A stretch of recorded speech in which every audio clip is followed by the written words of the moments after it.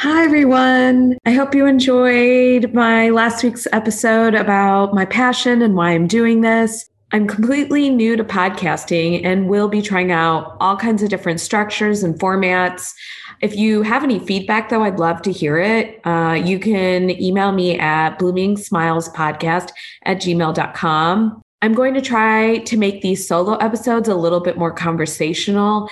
I'm not used to that. It's talking to yourself, but in a fun, animated way. So it feels like I'm talking to you. Solo shows are different. I am slowly becoming comfortable with them, with my voice. Nobody really likes the sound of their voice. Well, at least maybe I don't. I feel like my English is not that great, and sometimes my enunciation is a little slurred. So I'll try to slow things down, especially with certain terminology that's hard to understand when the person's not in front of you, especially terminology that is medical or dental or science related and not a common terminology that we use day to day. Sometimes I have to slow things down for the general population, and that's really important to me because I want to make sure that this is a resource for everybody and not just for a certain group of people. I tried my best to research each topic before I speak on it. My goal is to give you a well-rounded understanding of a topic and ultimately educate you to make your own decision about your child. That's all we can truly do as healthcare providers. I can't make decisions for you, but I can answer your questions as best I can.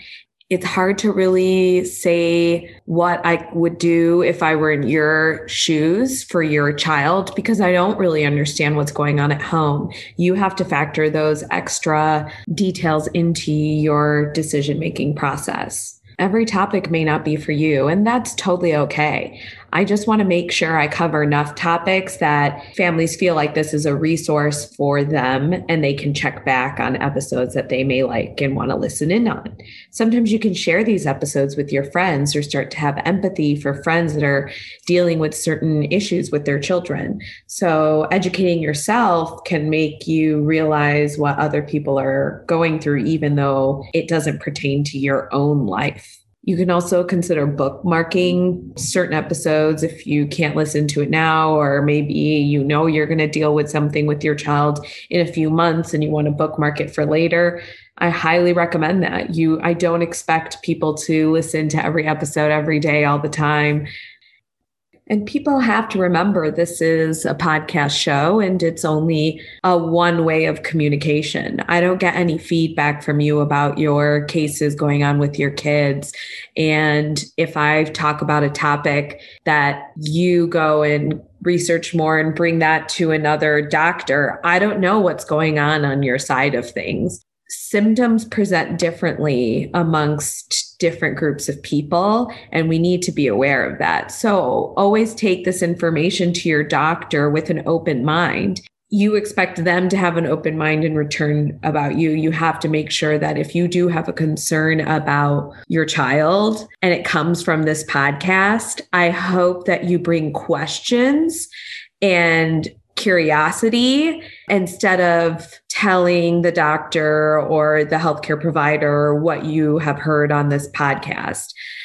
That to me won't help your child because I need those healthcare providers to still be able to do their job. They know your child. They've been able to have two-way conversations with your family to then implement the care your family needs. So please use this information I'm giving you through this podcast when it comes to medical concerns. Take it lightly and then ask questions to your healthcare providers. Please do not use this as an end-all be-all, resource to diagnosing your child when it comes to specific medical concerns or dental concerns. That's a little bit about the podcast and the information you're getting from me. I want to make sure I say certain things before I continue in this podcast and disseminating more information to you guys. I want to make sure you understand how you should use the information that I'm giving you guys. If you do have questions, you can always email me at bloomingsmilespodcast@gmail.com. I really love hearing from you guys. It's really important to me. Sometimes if you're personal friends with me on Facebook, I post questions on there and I love your feedback. It's really interesting to see how different families run their lives. And I hope you guys are reading each other's responses as well. And I hope to ask more questions to some of you that are personal friends with me on my Facebook. And maybe I can start doing it on my podcast. So today's topic is something I've already known for quite some time. It's what my degree is in, and it is Oral Health Month this month of February. So I wanted to dedicate one episode about something I am very passionate about, and I've spent the last 10 years learning. At 10 years, and I want to kind of go through what my credentials are and how I got here. So I am a pediatric dentist.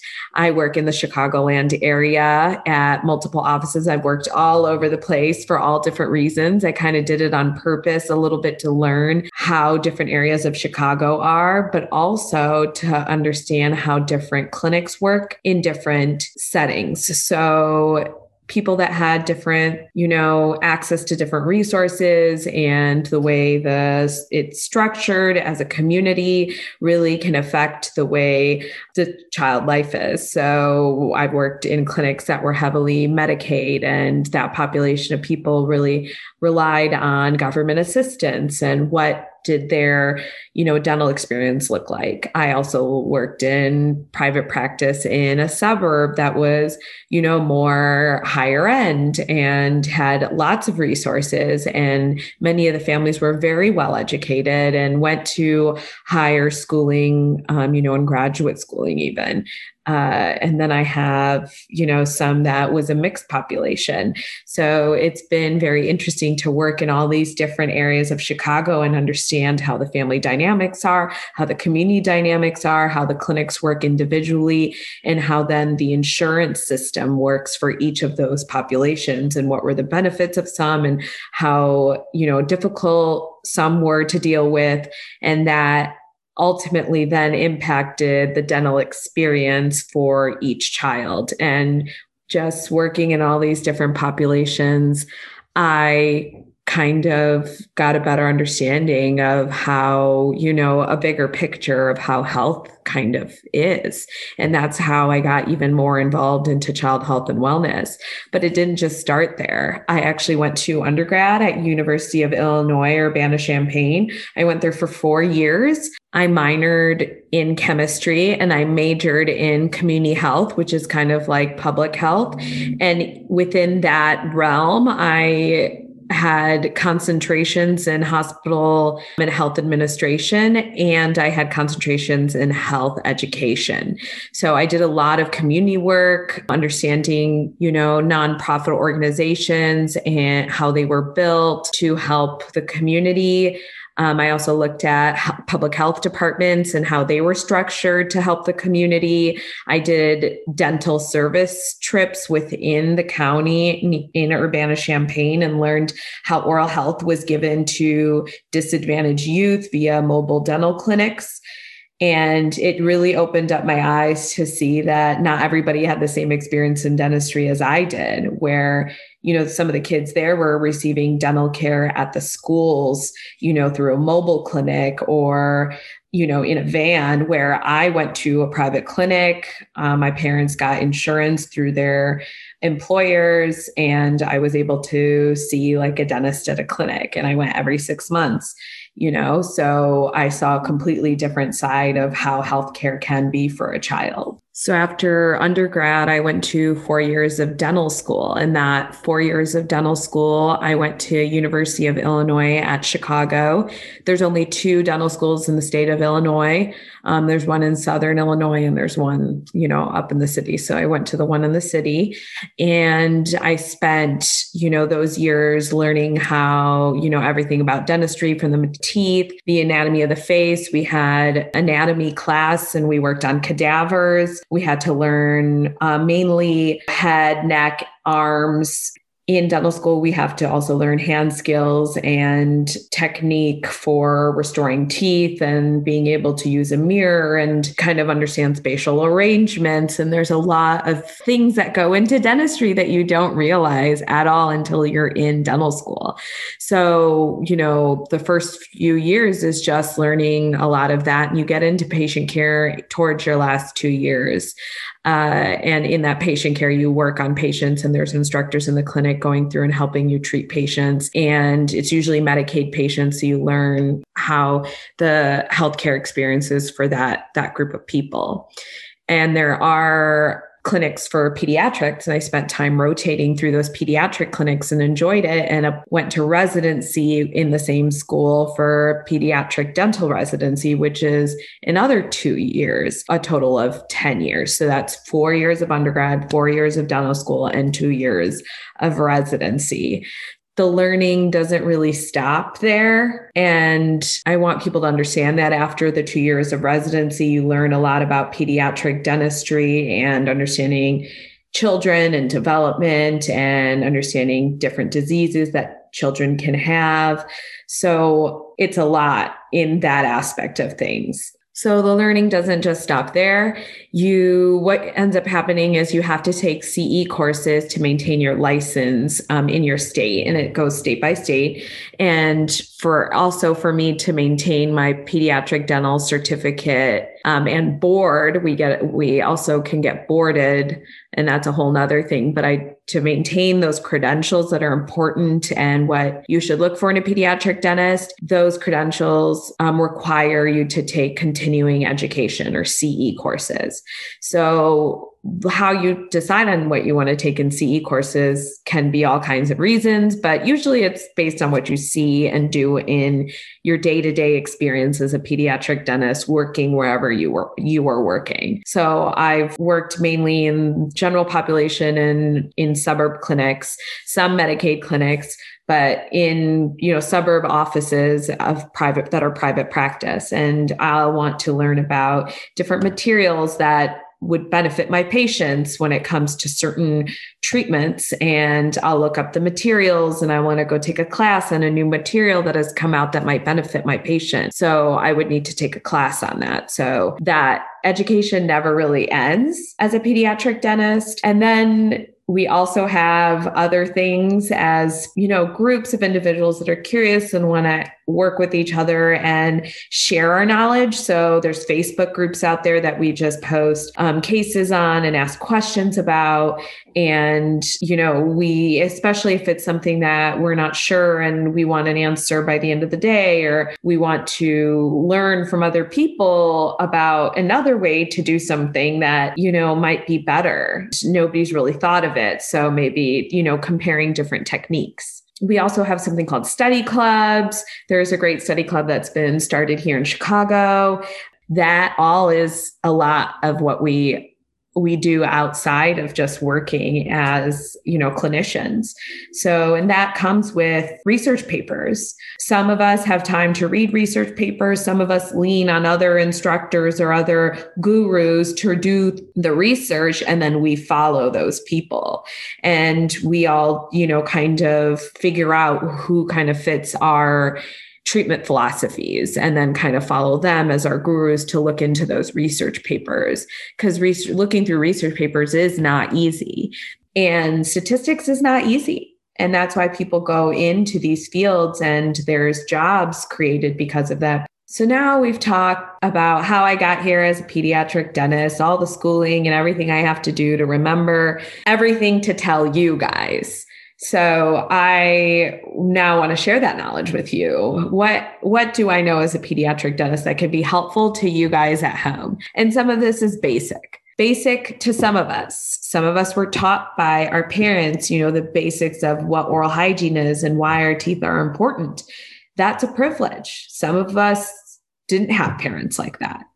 They didn't really teach us, maybe they knew the information, but didn't have the ability to, because they didn't know how to teach, or they didn't have time to teach because they were so busy trying to put food on the table. So I want to make sure everybody has that base knowledge about their teeth. And so if you were never taught this and you're now an adult and you want to learn, this is a great place to start learning, because this is the basics of how to take care of your teeth. This is literally oral hygiene 101. Okay. So the first thing is obviously toothbrushing. We all know everybody needs to toothbrush. We want to toothbrush twice a day. So now when do we toothbrush? Do we toothbrush right in the morning when we wake up? Do we toothbrush at nighttime? When? That is a question that I was confused about until I went to dental school, which is surprising. I wasn't born a dentist. I didn't know exactly when, but I did what my parents told me. My parents told me I have to brush right when I wake up. And they tried to get me to brush right before bedtime, but that was really hard because I never did, because I was way too tired. And I'll explain those issues another time, but I was way too tired by nighttime and I would just complain and never really brush at night. So they forced us to brush right in the morning, right when we woke up. So that is actually incorrect. And I know a lot of households that do that, and that is incorrect. So when you're supposed to brush your teeth is actually 2 times a day, once in the morning after breakfast and once in the evening after your last meal, food, whatever, or right before bedtime, whatever. The most important thing is when you brush at nighttime, you don't eat or drink anything after other than water. So I don't care when you brush at nighttime. All that you need to do is not eat after that. Okay. Water is okay though. So you have to brush for 2 minutes as well. With kids, there's now YouTube videos for, brushing. There are apps that are on your phone. There's even electronic toothbrushes that correlate to an app on your phone, and it tells you the time and all this extra information. Great. But all I care is you're brushing for the 2 minutes and you're brushing every part of your mouth. So your kids need to make sure they're doing that. And the best way is with a timer of some sort. The other thing you got to make sure is that it's assisted brushing when it comes to children. And that kind of pretty much goes up to the age of 12 years old. I know you guys are all thinking, I don't need to help my 12-year-old brush his teeth, but let me tell you, your child cannot move their arm and their hand very well, and you'd be surprised when you watch them. I'm not kidding you. Watch these kids brush their teeth and you'll see that they miss a lot of areas because they don't know how to move their arms. They're still adjusting to how to, move their developing body. So don't assume, and please watch your child. Watch your child until they can prove to you that they can do it on their own. And that is how you want to deal with that. Don't assume. And moving their arm around is called dexterity, moving their hands, everything. And kids just don't have that good dexterity in those ages. So please help your child brush their teeth and test them quite a few times. You have to sometimes go back and remind them. And as kids get older, they find ways to be lazy. They don't understand the importance of their teeth until someone explains it to them. And we'll get to that in a little bit. But that is something you need to make sure they understand at age appropriate moments, right? So I want you guys all to understand that it is important to assist in brushing. They can start as they get older, but you have to finish and make sure they get everywhere. The other thing is making sure you brush at the gum line. There's different techniques in brushing, and your dentist or hygienist should be teaching you about how to brush or how to brush your kids' teeth, especially. But when you're brushing your kids' teeth, you can do it in circles, small little circles, or you can do it in a way that you're brushing along the gum tissue. The most important thing is to make sure you're getting along the gum tissue, because a lot of bacteria, which forms plaque, when it bunches up together, that's plaque. That's just a bunch of bacteria together in a colony on your teeth. Literally, that is what it is. So you need to brush at the gum tissue because a lot of plaque sits there. The other place is in the grooves of your teeth on the tops where you munch, and that's where food sits. So make sure you brush those areas too. You can break the mouth up into 4 parts and do 30 seconds in each part, and that should give you your 2 minutes. For children, what I tell you guys is sing a song. Usually Twinkle, Twinkle, Little Star 4 times is 2 minutes. And you'd be surprised how you guys actually do a lot faster than that. The importance is not brushing hard, which I try to tell families, do not brush hard. When you brush hard, you're actually going to injure your gum tissue, and that can cause gum recession. And then you'll have a whole nother set of issues. So brushing hard is not going to help. Brushing for the full 2 minutes is super important. And the technique is also the other aspect of that is important. So making sure you get to the gum line and the tops of your teeth where the grooves are. We call those areas the occlusal surface of your teeth.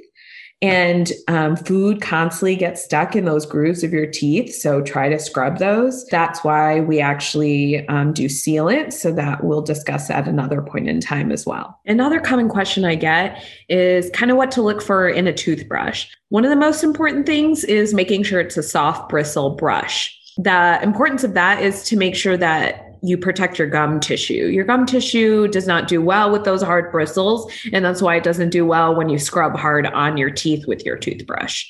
The other question is electric versus manual toothbrush. I kind of want to veer away from that question first. I want to say that you have to remember that the brush head size is important for children. So electric versus manual. First, between all of them, only look at the small brush head size for your children. If you pick a big brush head, your child will gag and you won't get to those back teeth.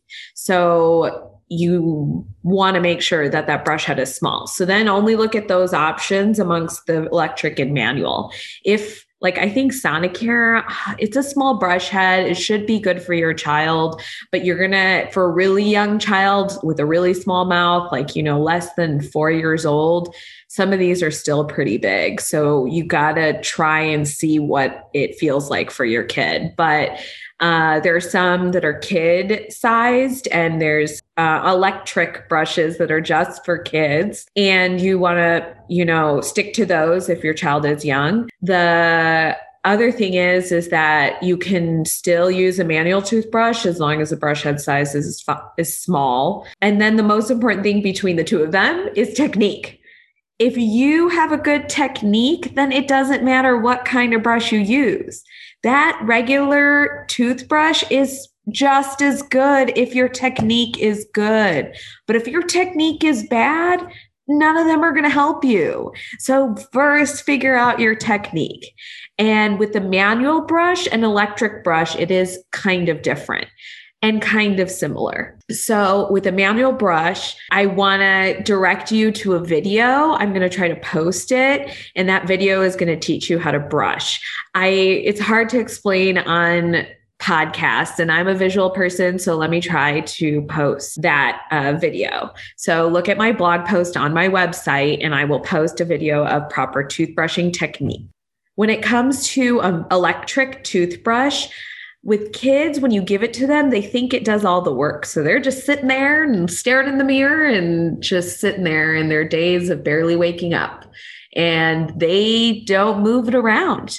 And you got to watch them because they're just sitting there and they're like, oh, it's on and it's in my mouth and it's doing whatever. They don't care. They're half awake. And they're a child. So you got to be there to make sure they're using that electric toothbrush properly. And if you don't think they are and you don't know how to use it, then take it to your dentist. Because I've asked my patients, talk to their parents about bringing the toothbrush to the dentist's office so I can see how they're using it, especially those electric toothbrushes. All the bells and whistles that are a part of the electric toothbrush are great. I love the timer. That is phenomenal. But you can get a kitchen timer. It does the same thing. So you don't need that electric toothbrush as long as the technique is good, and making sure they're using them properly by supervising them. So I'm sorry to say, you kind of have to do that. And for those parents that are working and are busy, if you have a grandparent or nanny or somebody else taking care of these kids, then you need to bring them to the dental visit if you can. That's super important to me because sometimes I can talk to the parent and they're telling this grandparent everything, but that grandparent doesn't listen to anything. And I can't do anything about that. Like, you got to bring the grandparent to the visit, and then I can have a conversation and tell them, especially if the kid ends up having cavities. You're a parent, but you're not there every day with the kid, doing these things with them. So then you got to bring that person with you. So I hope that helps you understand. And sometimes I've had people video chat in to the dental visit, but that's up to your doctor if they feel comfortable doing that. Some doctors don't like being put on the spot like that. They need to plan how that visit's going to go with that grandparent to have a conversation. Maybe they can call later, but you need to make sure that that messaging is transferred to the right person. And we as dentists don't want to yell at parents. It's not fun for us to. I don't want to yell at you. I'm not even trying to. I just want to make sure you have the information, and we're trying our best to work as a team to take care of your kid, and you're staying informed, and I'm helping you in the best way I can by educating you and helping prevent disease in your child. So I've already talked a lot about such a simple topic, and we have so much more to go. So I'm going to keep going. But toothpaste is another thing that I get a lot of questions about.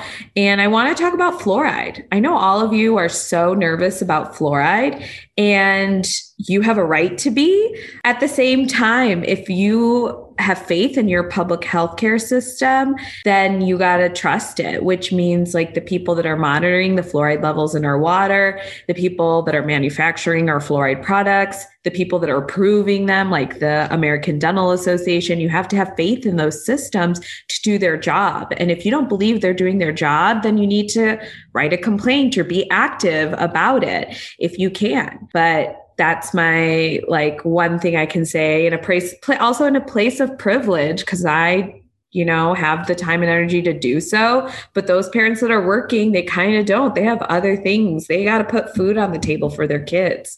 So I want to say that you kind of have to have faith.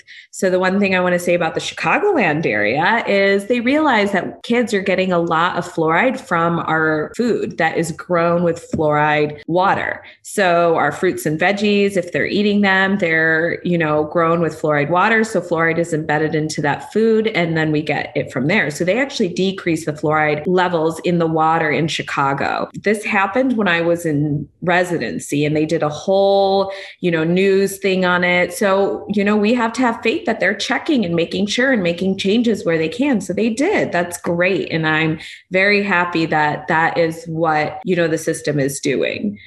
The other aspect of that is making sure that you guys are using the fluoride in your toothpaste. So toothpaste is great. And there's so many different kinds out there that it's sometimes hard to figure out. Consumerism and capitalism of America is great in many ways, except for in these basic functions.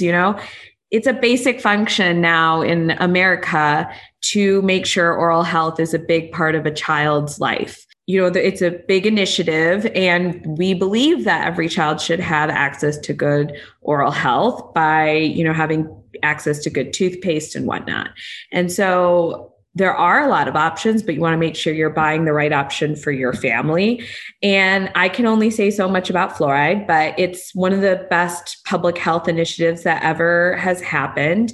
And we've known about it for many years, and it has heavily influenced people's oral health going from country to country. And there are countries that don't have fluoride that my friends in dental school came from, I will post, more information about fluoride when it comes to research papers, but I'm going to give this one anecdote because I think it's important to give personal stories with the research, but I have to post research, and that is my responsibility as your podcast host. So I'll make sure to post that on my blog, but the research behind fluoride. But, my friends that came from other countries where there wasn't access to fluoride, they had lots of cavities. They just did. And by the way, the scientific name for cavities is caries.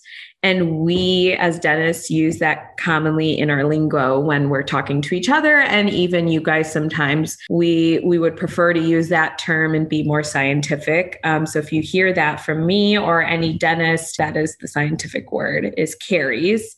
But yeah, my friends that came from, these other countries where they didn't have fluoride had all these cavities. And it really affected their oral health. And here I had access to fluoride, and I really don't have not many cavities for my 33 years of life, almost 34.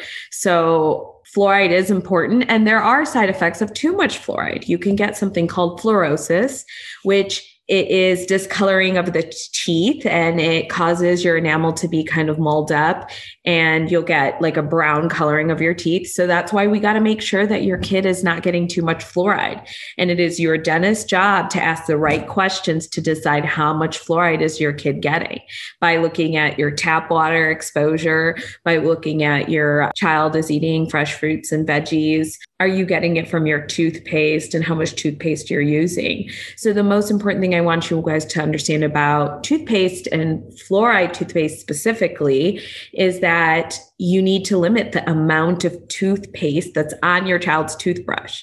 So when we were younger, my family just globbed it on, and we brushed, and I would used to eat my toothpaste. So if you actually look really up close to my teeth, I have splotchy teeth actually. And I think that's like mild fluorosis. But that's other thing with fluorosis is if you get too much fluoride exposure, you can get this browning of the teeth, and it can, if you do ingest too much, and it has to be quite a bit, and it will cause that browning. And that is something that I want people to understand, that but it doesn't mean that you're more likely to get cavities. It's actually the opposite. Because you have so much fluoride on your teeth, they're so strong that you're less likely to get cavities on those teeth because there's fluoride embedded into the teeth. So the amount of fluoride toothpaste should be limited. So in a kid that is 2 and younger should only get a size of a grain of rice of toothpaste on their toothbrush. Make sure that you're not putting the big globs like I talked about. That the next thing you can add on top of that is non-fluoridated toothpaste. Go ahead, add all the non-fluoridated toothpaste you want after that. Not necessarily. I want to make sure that toothpaste isn't really that bad for you in other ways, but I'm not as concerned. That little fluoride exposure is extremely important when the teeth are first coming in, because as they're coming in, they get mineralized, and they get mineralized from, having fluoride. And that fluoride actually makes a strong bond to the tooth.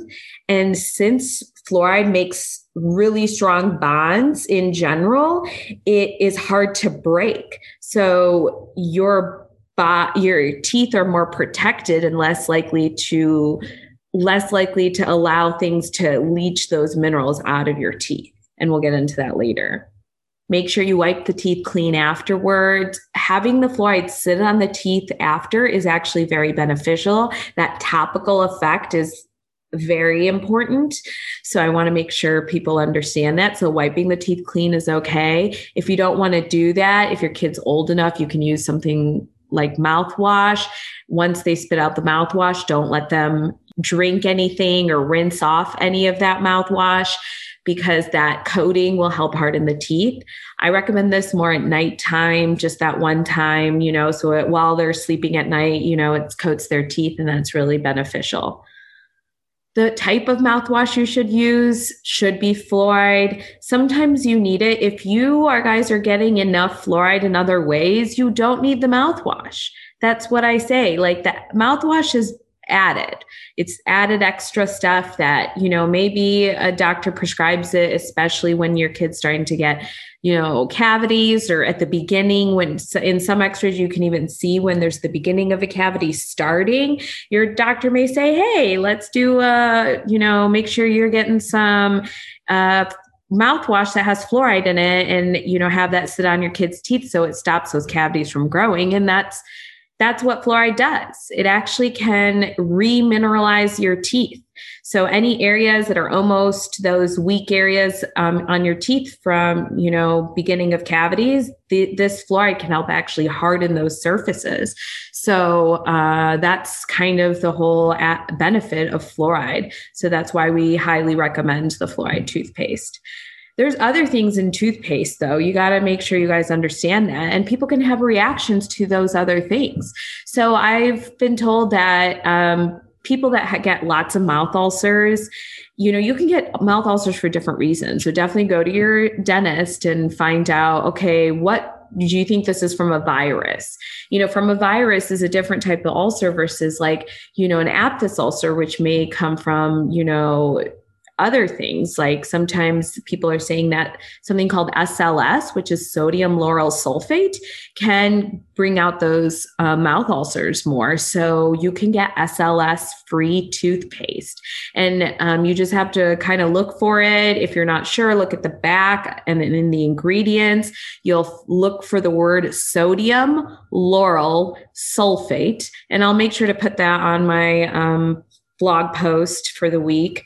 And I'm trying to use that a little bit more for these kind of situations where you may want more details about what I'm talking about. So always look to see if I did a blog post. Sometimes I have the ability and the time. I will try my best to get you guys these resources, but I want to make sure you guys understand that. I don't expect you to remember everything in this, you can always come back, but I'll try to get you, articles and things that are important for you to try to understand, the topics that I'm going over. So the next thing I want to discuss is microplastics. So microplastics, why I'm bringing this in is because I care about our environment. I try to care as much as I can. And sometimes that's all you can do. I try to do better more and more each year or each month if I can, but that's hard. But you got to kind of open your understanding to better products that are better for an environment. Why am I bringing this up right now? Because our planet is something our children inherit from us. And if we give them a planet that they can't really live in, what did we really do for them? They really are stuck with some big issues then that they have to find solutions for. And we got to be very well aware of the fact that these microplastics are kind of ruining our environment. So the importance of our environment right now is the fact that if we take care of it right now, we can give our children an environment they can live in that's good for their bodies and their health, and they can then innovate and move forward in other ways. Whereas if we don't care, then these will eventually be major issues that our children will have to deal with. And it can truly affect their ability to just be healthy. So I really want you guys to be aware of microplastics and making sure that you try to find toothpaste that doesn't have them. So microplastics are abrasive. So they're the little beads that you see you'll see them in soap or facial scrubs. They're the little beads sometimes that you see in those type of liquids. And those can then eventually go into the ocean via our sewage and drainage systems. And they're being found in fish that we eat. They're being found on beaches. They're being found everywhere. There are brands out there that don't have these. And so I'll talk about that in a little bit, but make sure that you're trying to steer away from plastic use in general. And this is one of the ways to do that. So if you do want to consider a brand that does not have microplastics this brand is not something they don't sponsor me. We have no relationship. I think maybe one day I might consider it. I don't know if I want to go down that path yet, but I just know about this brand because I've turned to it when I want to let my patients know that this brand exists. But Hello brand has great options for families. And all of them do not have sodium lauryl sulfate in it. So none of them have SLS. Some of their products have fluoride in it and you have to look for it. So in the section, you can even see they very clearly label fluoride and fluoride free. And I want you guys to understand fluoride is important when the teeth first erupt. Remember, it's just that small little amount. You can always add non-fluoridated toothpaste on top if you want, but the little amount is important. So make sure you're getting the fluoride-based toothpaste and get some of the fluoride-free if you'd like. And also understand that they don't have any microplastics either. So you can also get any of those, without any issue and not worry that it will cause any problems. The other thing about Hello brand that I do like is there's all different types of flavors. They're gentle flavors. And for some kids that have oral sensitivities, these flavors are a little bit more bearable.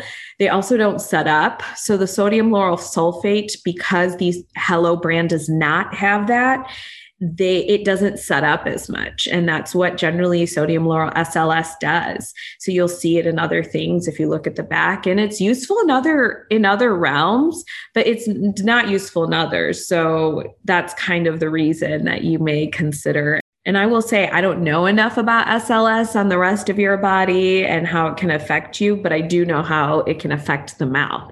And again, I'm a dentist. So if I do learn something more about SLS, I'll let you guys know. The other thing that people are talking about is charcoal. Activated charcoal is charcoal. Yes, charcoal is used in medicine in different ways to leach out certain toxins from your body if you ingest them. And I don't know, as much about that, but charcoal for your teeth, I will say, is not good. It can actually scratch the surface of your teeth, which is the enamel. And then it is a strong abrasive. That's the thing. So it is an abrasive and it can whiten your teeth probably, but it comes at the cost of scratching the first layer of your teeth.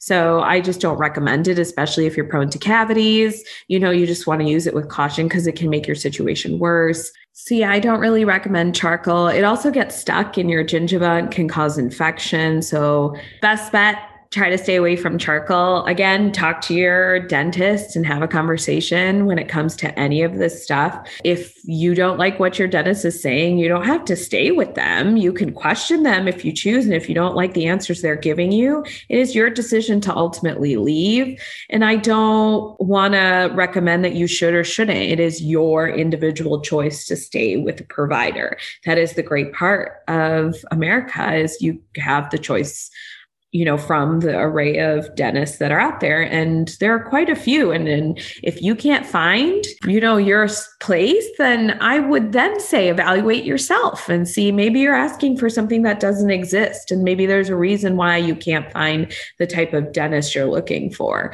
Because there's a lot of us out there with all different types of practice philosophies. Anyways, let's move on to the next thing. Let's talk about flossing. I know it's kind of a boring subject. Everybody doesn't like it, but I want you guys to understand it's actually important for long-term health. Long-term health, you don't think about it when you're a kid. How do you get your kid to care about long-term health? And you really can't. It's habit. When they're kids, it's more about habit and routine more than anything. And then explaining as age-appropriate ways as you can. Unfortunately, when they're young, they don't really understand what you're trying to say. So you have to put it in age-appropriate ways, which a pediatric dentist is great at doing those things. And that's why I highly recommend, if you have access to a pediatric dentist, to go to them. They are great at explaining, flossing to your kids. And if you don't know how to, then you go every 6 months and you make sure you tell your pediatric dentist, please teach my kid how to floss. Please explain to my kid, and I've gotten those requests, and it is my job or my hygienist's job or my assistant's job, to explain these things to the children. So make sure you have that open communication with your kids. But when should you start flossing? I want you guys to understand it should be when the teeth are touching.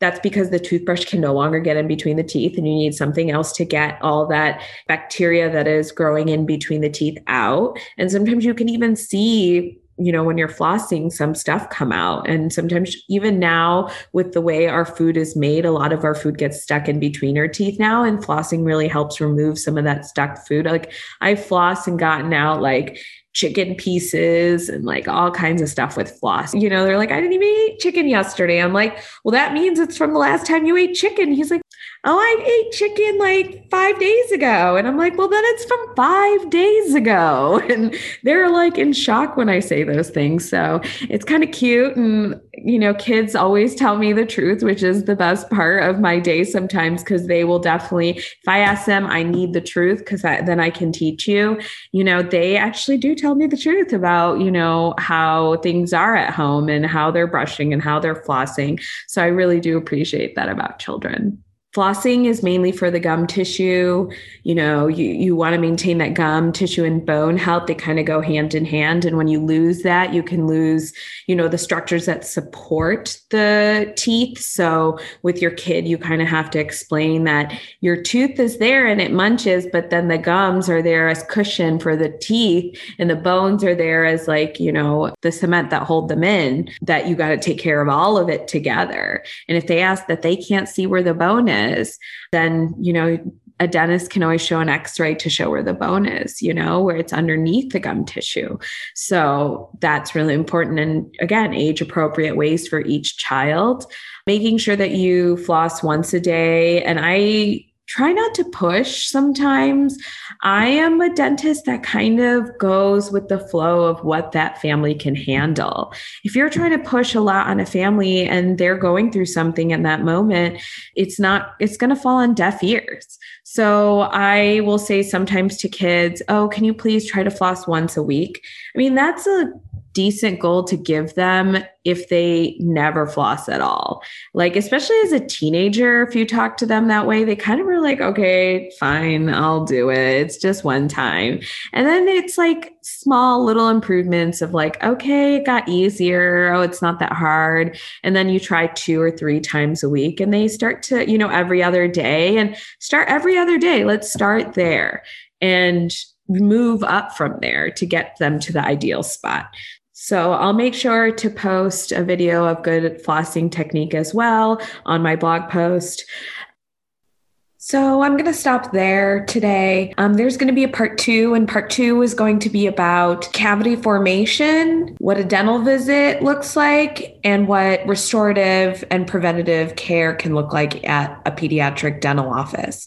So please stay tuned for next week for the second part of this episode. Thank you for tuning in this week. I really do appreciate it. Any feedback can be sent to me at my email. Again, that's bloomingsmilespodcast@gmail.com.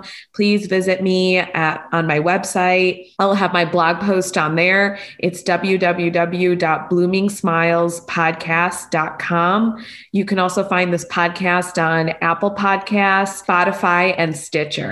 Again, thanks for your support. Make sure you rate me a 5 wherever you can, and take care.